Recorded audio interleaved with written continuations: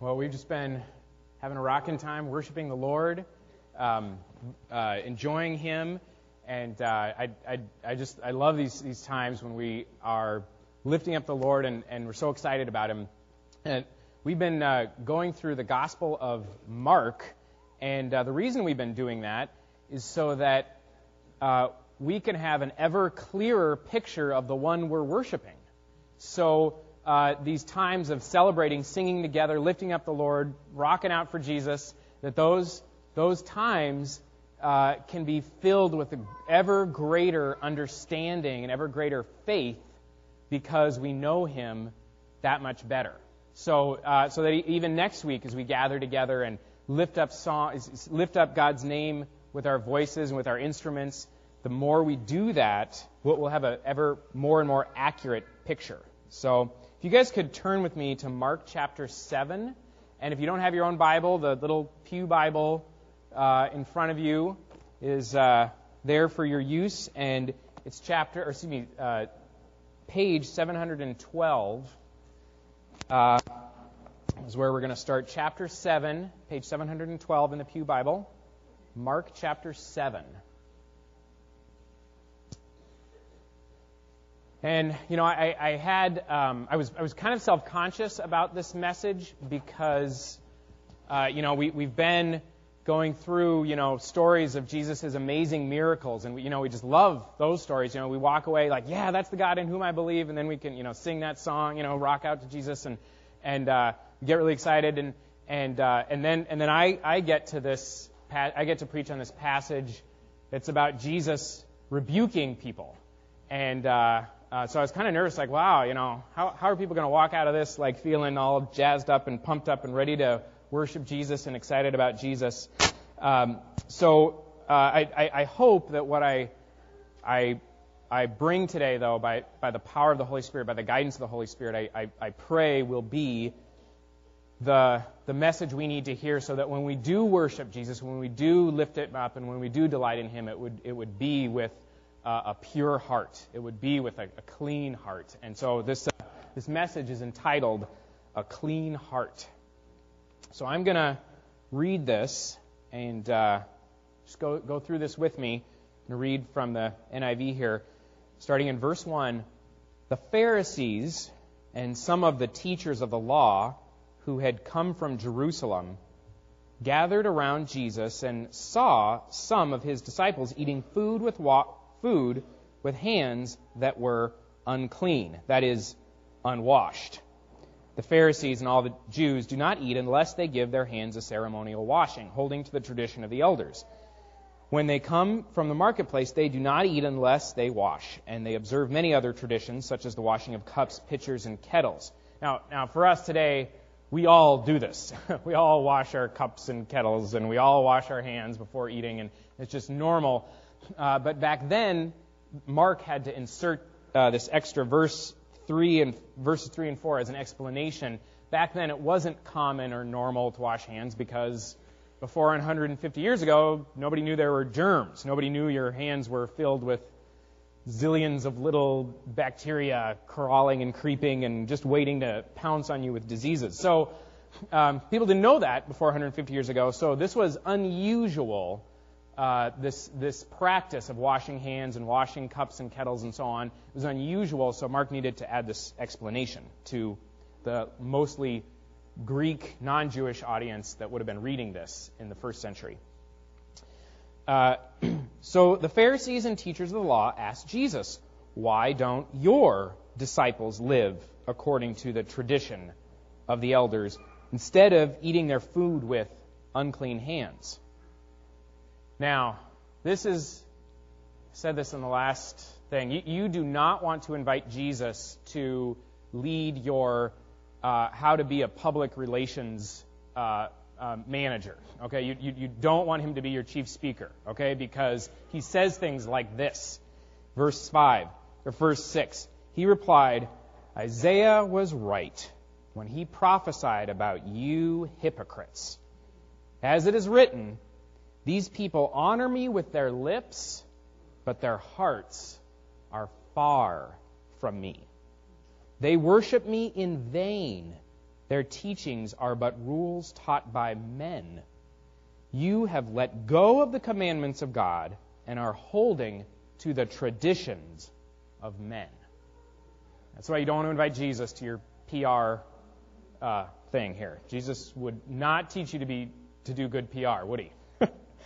And he said to them, you have a fine way of setting aside the commands of God in order to observe your own traditions. For Moses said, honor your father and mother, and anyone who curses his father and mother must be put to death. But you say that if a man says to his father and mother, whatever help you might have otherwise received from me is korban, that is, a gift devoted to God, then you no longer let him do anything for his father and mother. Thus, you nullify the word of God by your tradition that you have handed down. And you do many things like that. And how dreadful to hear that. You think you've been following God, and you think you've been following him really well, too. And then to hear you honor me with your lips, but your hearts are far from me. You nullify the word of God.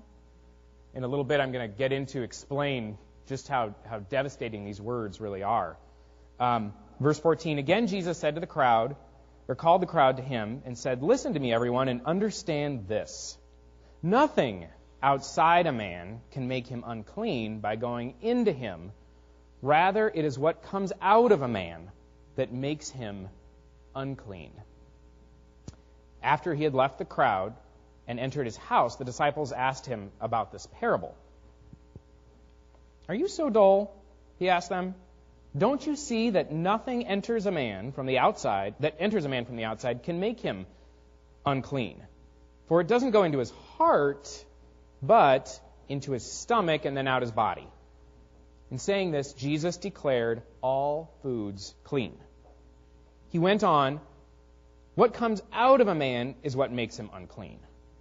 From within, out of men's hearts come evil thoughts, sexual immorality, theft, murder, adultery, greed, malice, deceit, lewdness, envy, slander, arrogance, and folly. All these evils come from inside and make a man unclean. Well, what's going on here?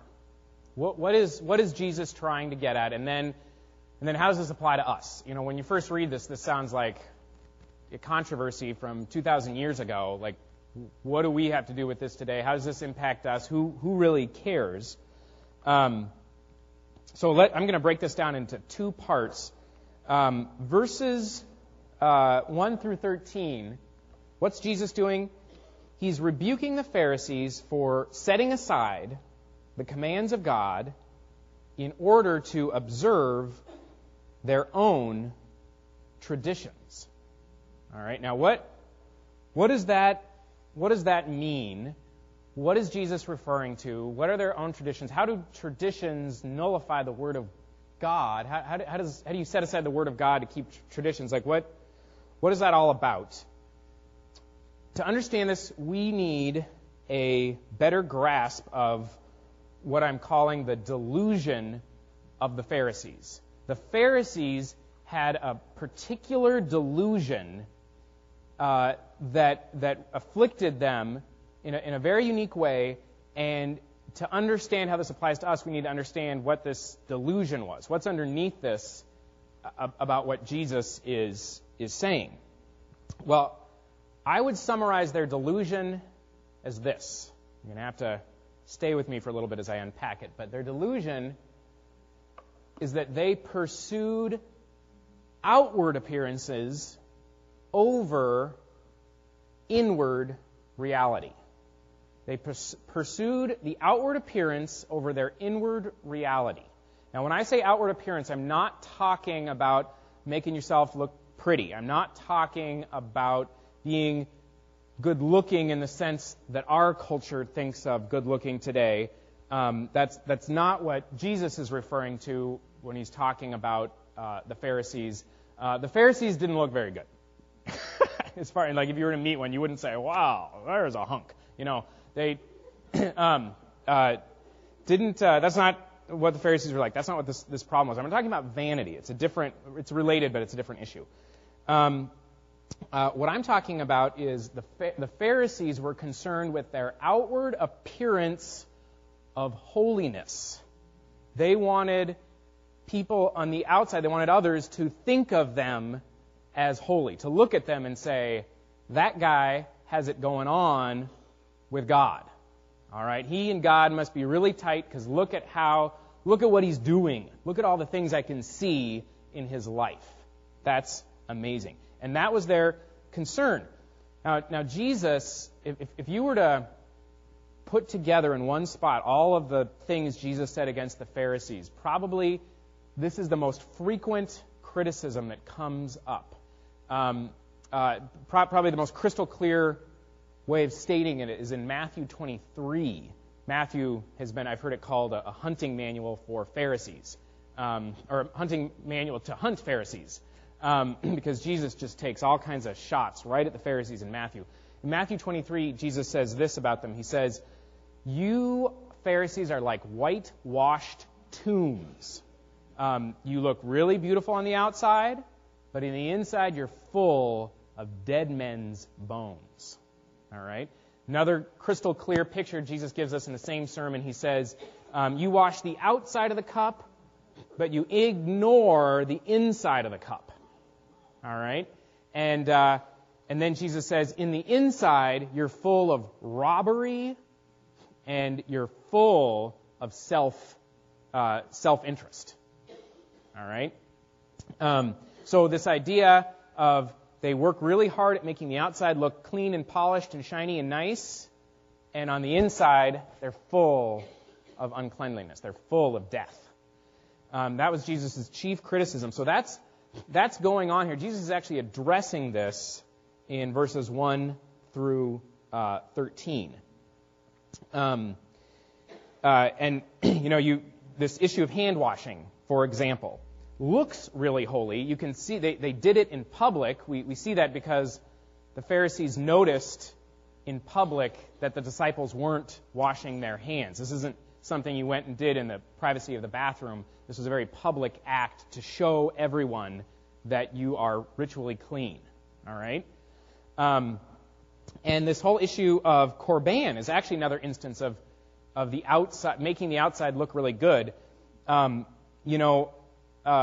this whole thing of korban, if you don't understand it, it's an old Hebrew word that means to be set aside or to be sacrificed for God.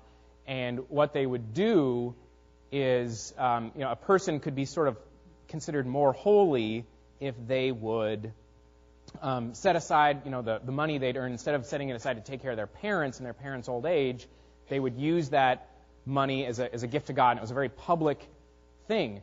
And but how many of you, if you've been through this stage of life, you know that if you've been taking care of your parents, you know that that's often a very secret, hidden sacrifice that nobody else sees. It's something that doesn't necessarily get public recognition if you've been through that stage of life. But this korban thing is something that everybody recognizes, and everyone think, oh, look how holy he is. He's even giving the money he would give to his parents he's giving it to God. How special. Now, you still might be wondering, what does this have to do with us? I need to give you a little background. I'm sorry. This is I'm warning you now. It's the boring part of the message. But if you stick with me, it's going to be really good.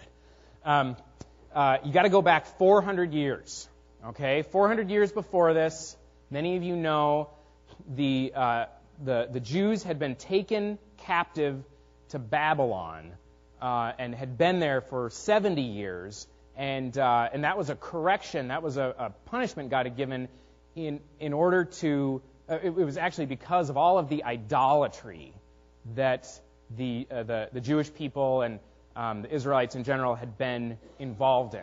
Okay, so there'd been this correction. They'd been sent off to Babylon. They'd been there for 70 years. Okay, and then they get back and they rebuild their lives. They rebuild a temple. They rebuild Jerusalem. They try to put their lives back together.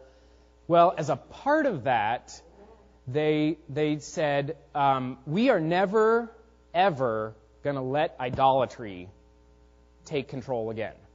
We remember the huge trouble we got into through our idolatry before exile to Babylon. We're never going to let it happen to us again. And so they took this vow. Never will idolatry reign.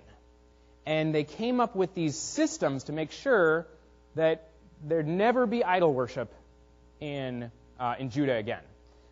They came up with the synagogue system. You guys are all familiar with the synagogue system. We have it today. This building right here, I don't know if you know this used to be a synagogue, Jewish synagogue. And what the synagogue system was instead of 3 times a year making this journey all the way to Jerusalem and hearing some of the old stories and some of the law recounted, instead of that, every week Jews would gather in the synagogue and they would hear religious instruction. They'd hear the law explained. And the point was so that every Jewish person, no matter how old or how young, no matter how rich or how poor, no matter what their educational background, every Jewish person would learn the law and would practice the law. Okay? And it was an incredible system because it really worked. I mean, every Jewish person, by the time, the days of Jesus, knew the law, could recite the law from memory, whether they could read or not. And it was quite an incredible system. And to enforce all that, they trained these experts in the law. We call them, or they're called in Scripture, the scribes. You guys all know who the scribes are. And then also at the same time arose this party of kind of, I mean, we might call them today the morality police. This was the Pharisees. And they went around making sure that everybody was keeping the law, everybody was learning the law, everybody was doing the law. And then they also had this rabbinical system where they would train rabbis, special interpreters of the law, who would travel around and make sure everybody knew the law and how to live it and how to interpret it and so on. And it was incredible. I mean, if you were to take a time machine to ancient Israel before the exile, you would see there would be carved idols on every street corner. There would be statues to false gods just everywhere you turn. People would be dressing like the non-Jewish people, the non-Israelite people, all around them. And then if you take that same time machine forward several hundred years to this time in between the exile and Jesus, it would be totally different. You'd see people dressing completely differently. You wouldn't see an idol anywhere.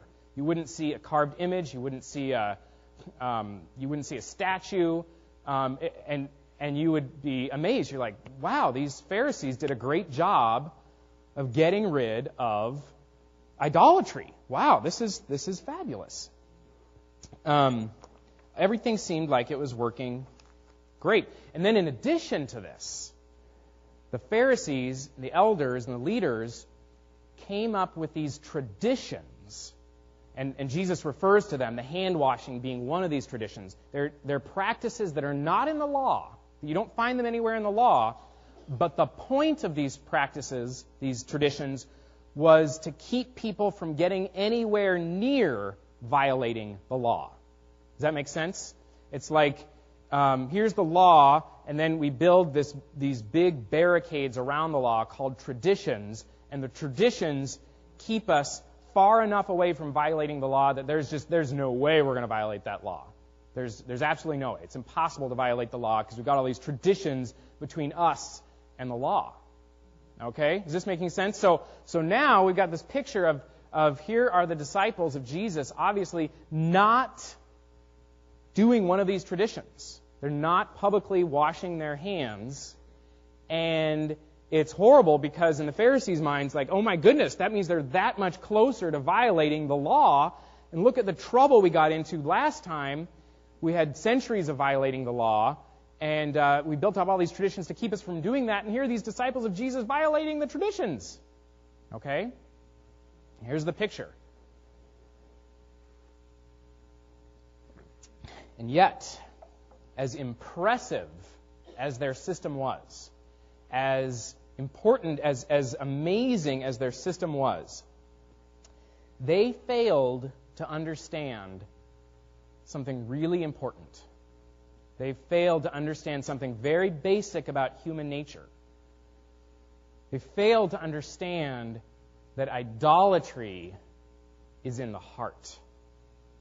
Idolatry is something going on inside people's hearts, and there might not be any outward signs of that idolatry happening.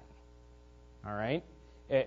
The assumption was if the Pharisees were thinking, the reason people fell down and worshipped idols was because they saw the idols. The idols were brought in, and they saw the idols, and they just sort of, against their will, fell down and started worshiping these idols. Well, we know that's not how idolatry works. If I were to drag in an actual idol and stand it right here, no one, I don't think, hopefully, in this room, would fall down and start worshiping the idol. Okay? Start worshiping the statue.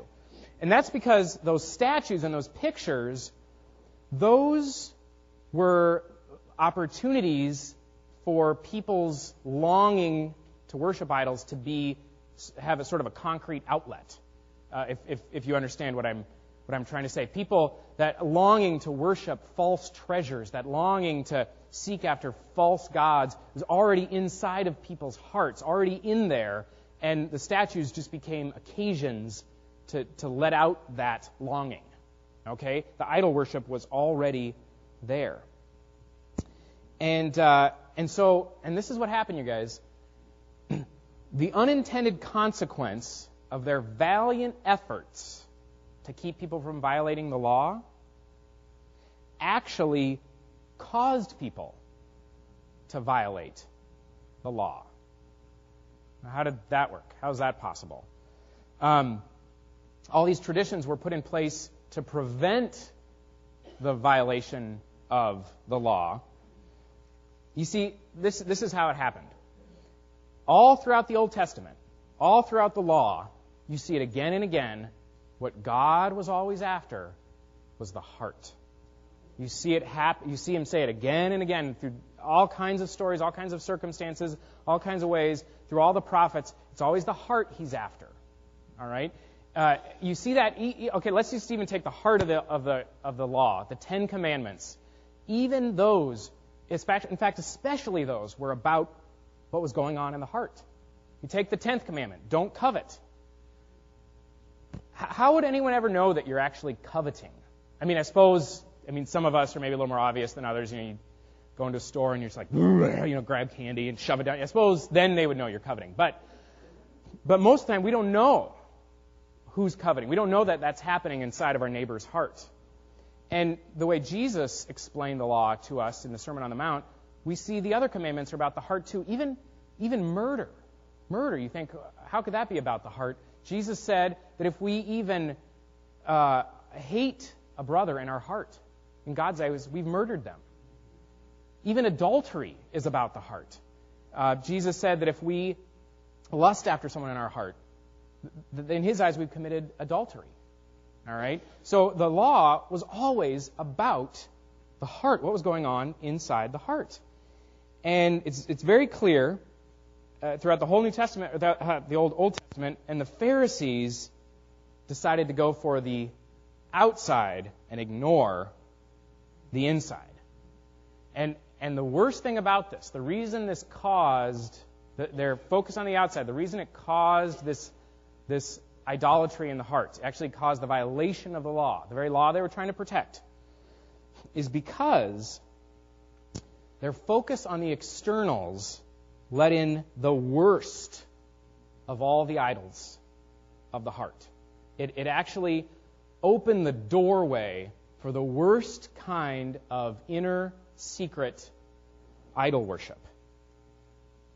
What was that inner secret idol worship? It was the worship of the false god of the self.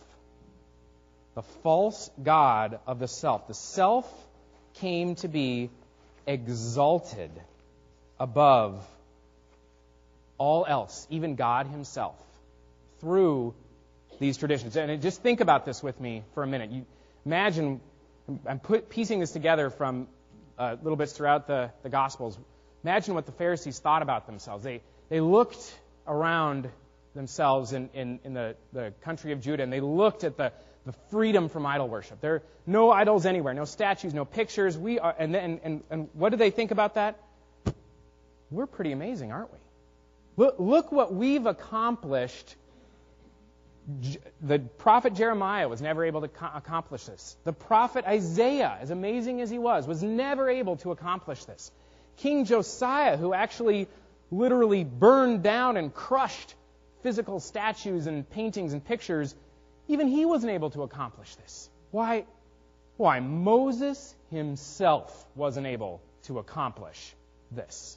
Moses, with all of his demonstrations of power, his 10 amazing signs and wonders, the Red Sea, the manna, the water from the rock, even Moses couldn't accomplish this total elimination of idol worship. And look what we've done. Look what we, us Pharisees, have done. Through the traditions of the elders, we've protected the law, and now nobody violates it. And what was the result? The result of this was the exaltation and the enthronement of the God of self under the guise of exalting and enthroning God. The worst and most deceptive of all idolatries. I've heard it called opposition to God in the name of God. The worst of all idolatries. I say exaltation of self because in this system that the Pharisees came up with, who's really getting the credit? Is it God for supernaturally working righteousness in people's hearts and lives? No, it's the Pharisees. It's the traditions of the elder. They're the ones getting the credit for this amazing job of getting rid of idols. And I say enthronement of self because who's really in control? When you have an external righteousness that people can see and touch and feel and point and say, ooh, you are righteous. When that's what your righteousness is, who's really in charge? Is it God? Or is it the self? The self who's set up this thing that makes everyone else think you're righteous, and who's really calling the shots and running the show in their lives? And I say under the guise of exalting God and enthroning God because this idol worship, the Pharisees were blind to their own idol worship. They had let in the worst of all idols under the guise of protecting Judah from idols, and they were blind to it because they were doing it. What made them blind to it? Because they were doing it under the guise of exalting and enthroning God. And this phrase, opposition to God in the name of God, when we exalt and enthrone ourselves, we actually deny God His rightful place as the exalted and enthroned treasure of our heart. And how much more deluding and destructive it is when one does this in the very name of serving God. And so for all these reasons, Jesus was incensed at the Pharisees. He was incensed that they exalted and enthroned themselves through their own external self-righteousness. And he was further incensed that they were blinding themselves to the very existence of this idolatry. I mean, this condition that the Pharisees were in was far worse than the grossest immorality you can imagine. That's startling, that's shocking to hear us say that. But God was more displeased with this fake external righteousness than you could pick the worst sinner, the most self-indulgent, apparently self-indulgent sinner you could ever find doing the worst of all evils. And God was more displeased with the Pharisees and their fake external righteousness. That's how bad it was. Well, how did the Pharisees get this way? That's where we get to this next part of the passage, verses 14 through 23. In verses 14 through 23, Jesus explains more accurately human nature as coming from the inside out, whereas the Pharisees, like many people, believed that human behavior comes from the outside in. Now, what do I mean by that? Start off with a little illustration. Happened yesterday in my family, and I won't name names, of course. And I'm sure none of you can relate to this, because I know my family's the only one where anyone struggles with this. But I heard these from the lips of someone saying, "But he made me do it." Nobody's ever heard that before, right? But he made me do it. All right? That's the basic, and guess what? It gave me an opportunity for me to do a little preview of my message. And Jesus is confronting that belief. That's what when I say the Pharisees believed in behavior comes from the outside in versus from the inside out, the Pharisees had this basic belief that the reason anyone does something bad, the reason someone does something wrong is because something happened to them. All right? The reason why people have idols is because this statue's been dragged in and the people are like, "Oh, I guess we'll fall down and worship it." Unknowingly, unwittingly, unwillingly just fall down and worship the idol. That was sort of the foundation of their delusion, was this belief that actions come from the outside in. When Jesus was setting them straight, saying, he says it several times, verse 15, he says, "Nothing outside a man can make him unclean by going into him. Rather, it is what comes out of the man that makes him clean." Or unclean, excuse me. And then he gives this list of all the things that come from inside and go outside. All right? And that's where it's really coming from. So in short, Jesus is correcting this mistake. Now, people are probably still asking, okay, how does this apply to us, Andrew? I need something tangible, something to hold on to. This still sounds like a controversy from 2,000 years ago. How does this all apply to us? Well, first of all, I think this does apply to us in a really important way. We haven't had Pharisees around, actual Pharisees, for a really long time. Their group died out probably around 300, 400 AD after Jesus, and they stopped. They didn't really have any influence on the rest of the world as far as people didn't kind of say, "Oh, how can I be a Pharisee?" But in the very first century of the church, when we read Paul's writings, he was writing mostly to Greeks who had little to no understanding of Jewish history, Jewish background, or the Jewish law. He was writing to them, and especially if you read his letter to the Colossians or his letter to the Galatians, you see right in there that somehow some of those Pharisaical ideas got sewn into the early church that was growing up all around the world. Even if they had almost no other Jewish influences, some of that Pharisaism got seeded, got embedded into those new Christian communities. And so we see right there, just because you don't have this background, the church is still vulnerable to this Pharisaism. And let's just take a look at this. I want to take the last few verses 14 through 23 first. And I would contend that we still believe in this root misunderstanding of behavior as coming from the outside in. I would contend that we still, and I think you don't have to go very far to find evidence of it. Okay? If you, and this, we hate hearing this because, we all want to believe we have hearts of gold, and, I used to, work at as a school teacher at a Christian school, and, if we had to have a disciplinary conference, bring the parents in, it was like, well, little Johnny committed arson and burned down the whole building, and the parents are like, oh, but he's got a heart of gold. He just loves Jesus.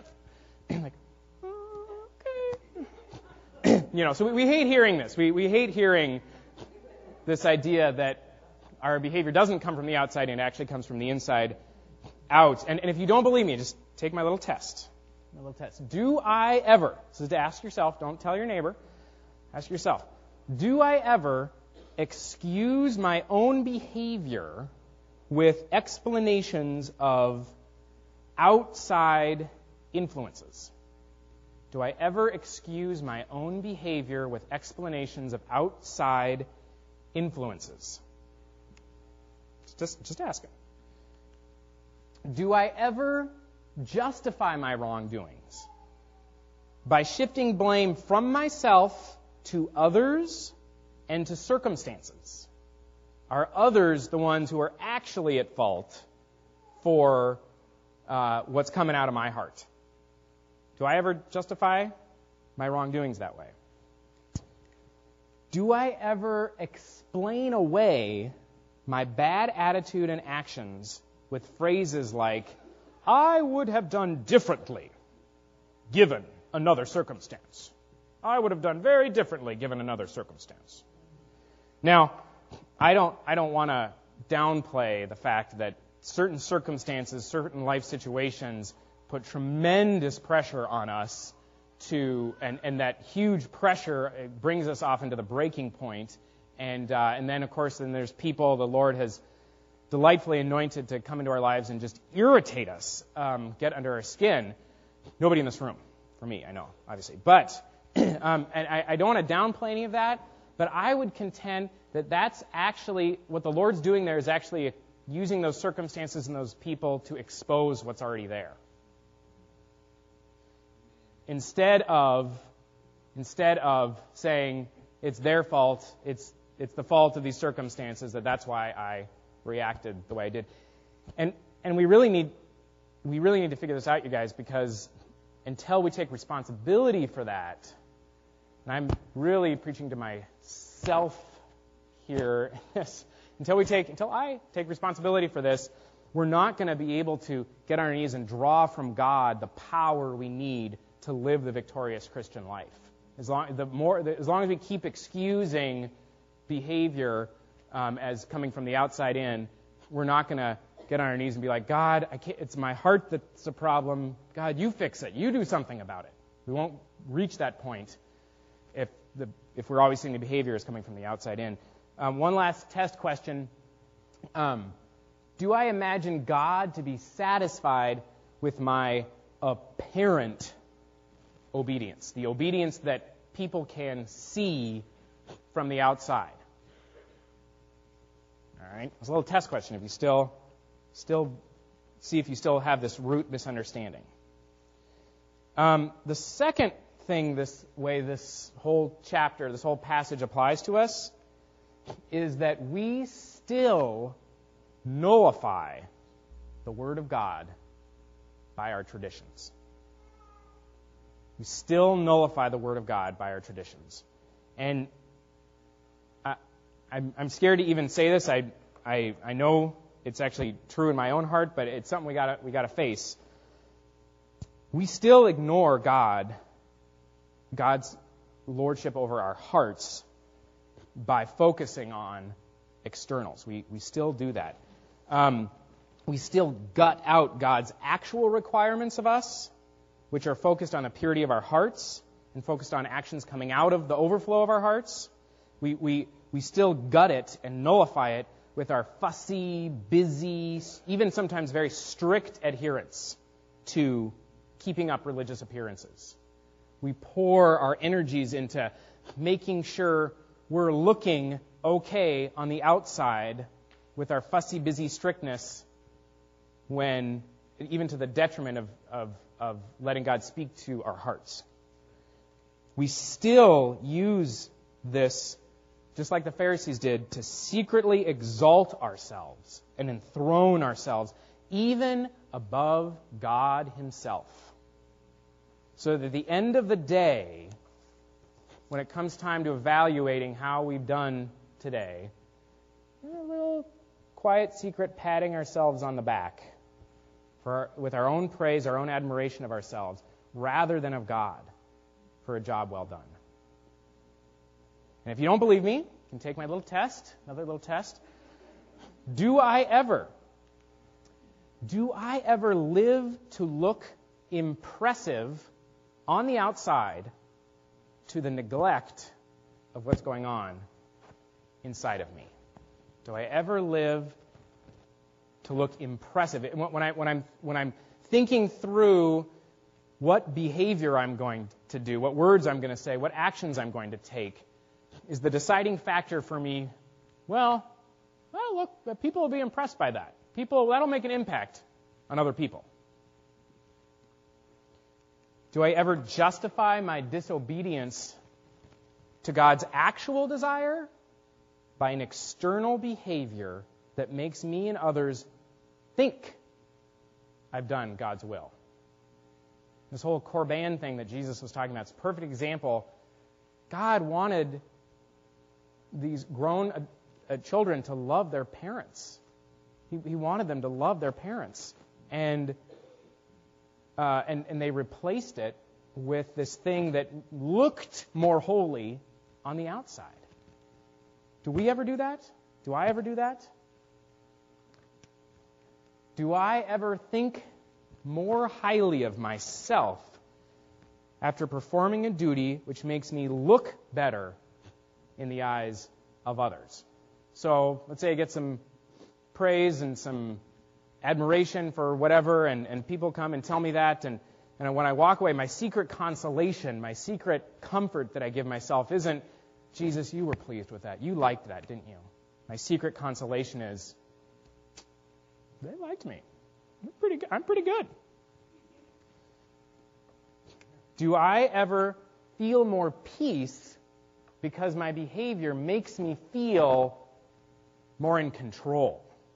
All right, just like the traditions of the elders made the Pharisees feel like they were in control of protecting the law. It made them feel like, those ancient Israelites, they sure fell for that idolatry, but not us, because we got all these traditions of the elders surrounding the law. Nobody's going to violate it. We're in sync with God. Everything's going great. And that's where their peace came from. Their inner peace came from feeling like their behavior made them more in control. Do you ever get inner peace? Not because you know God's in control and God's running the show, but do you ever get inner peace because you've so arranged your life and your circumstances that you feel more in control?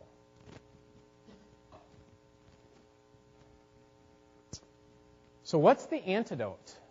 What's the antidote to this? I'm going to say the same thing basically 3 times, in case you don't catch it. First of all, the first antidote, seek the Lord instead of falling for the external behavior that's just been handed to you.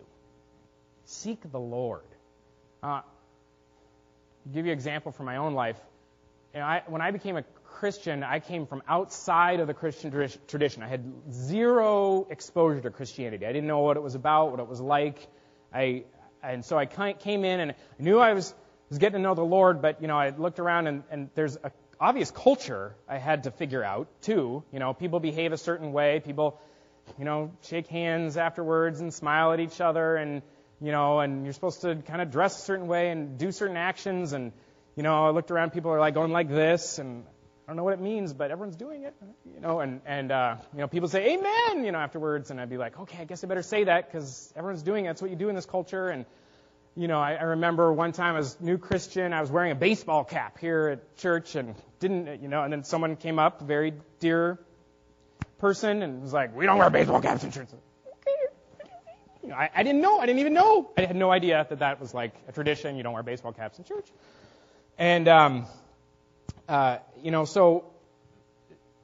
had to learn this external culture. Well, the danger of that is that, you can go for, you can feel like you're really holy and spiritual and special because you've adopted this external behavior that makes everybody, that looks like you're doing the right thing, but you haven't sought the Lord. Lord, what do you want? What are you pleased with, Jesus? What do you want me to do with this? How do you want me to behave? And then, all the amening and the dancing and the raising hands, that can definitely be genuine if it comes from the overflow of the heart, what you and the Lord are doing with each other, okay? So So in other words, you can't go home and be like, I was really holy today. I was waving my hands, woo, and I was saying, amen.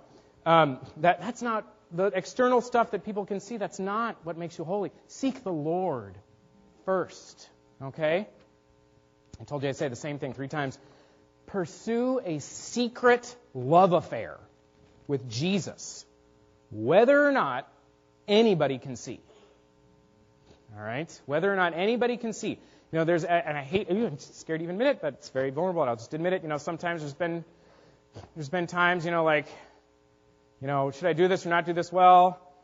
I won't really come across as really spiritual and holy in other people's eyes if I do this or don't do that. You know what? Even if nobody can see, pursue this secret love affair with Jesus. And it's the most beautiful thing when you start doing that. You craft little dates, just him and you, and you get to know each other, and you express your love to him, and then you let him just pour an avalanche of his love on you, and nobody else gets to see it, and it's the most beautiful thing in the world. It's the most beautiful thing in the universe, even though no human eyes might ever get to see that. And then lastly, aim for God's glory over your own in all that you do. Aim for God's glory. That when you do something, your hope, your prayer, your longing, that the result of it might be people will fall more in love with Jesus because of his beauty than fall in love or be impressed with you. That when you do something, people would walk away saying, wow, that Savior that you serve, he's something, isn't he? Not they walk away saying, well, that Andrew, he is something special, isn't he? That's not the goal of your behavior, your actions, what you do. The goal we need to have is to glorify God. All of this, if the worship team could come up now. All of this is because God wants the heart. God wants your heart. And if the external behavior flows out of that, and it will, that's fabulous. But God first and foremost wants your heart. And so as we sing this, as we go through this closing song, if you need to get alone with the Lord, that's fine. But also don't worry about I better go forward because then people will see me. You don't have to go forward. You can just be in your seats. But I just encourage you now, talk with God about this right now. Work on this with God right now. Seek the Lord about this. I don't have anything more to say. So let's worship together, and after this first song, I'll sort of do a closing benediction, and so.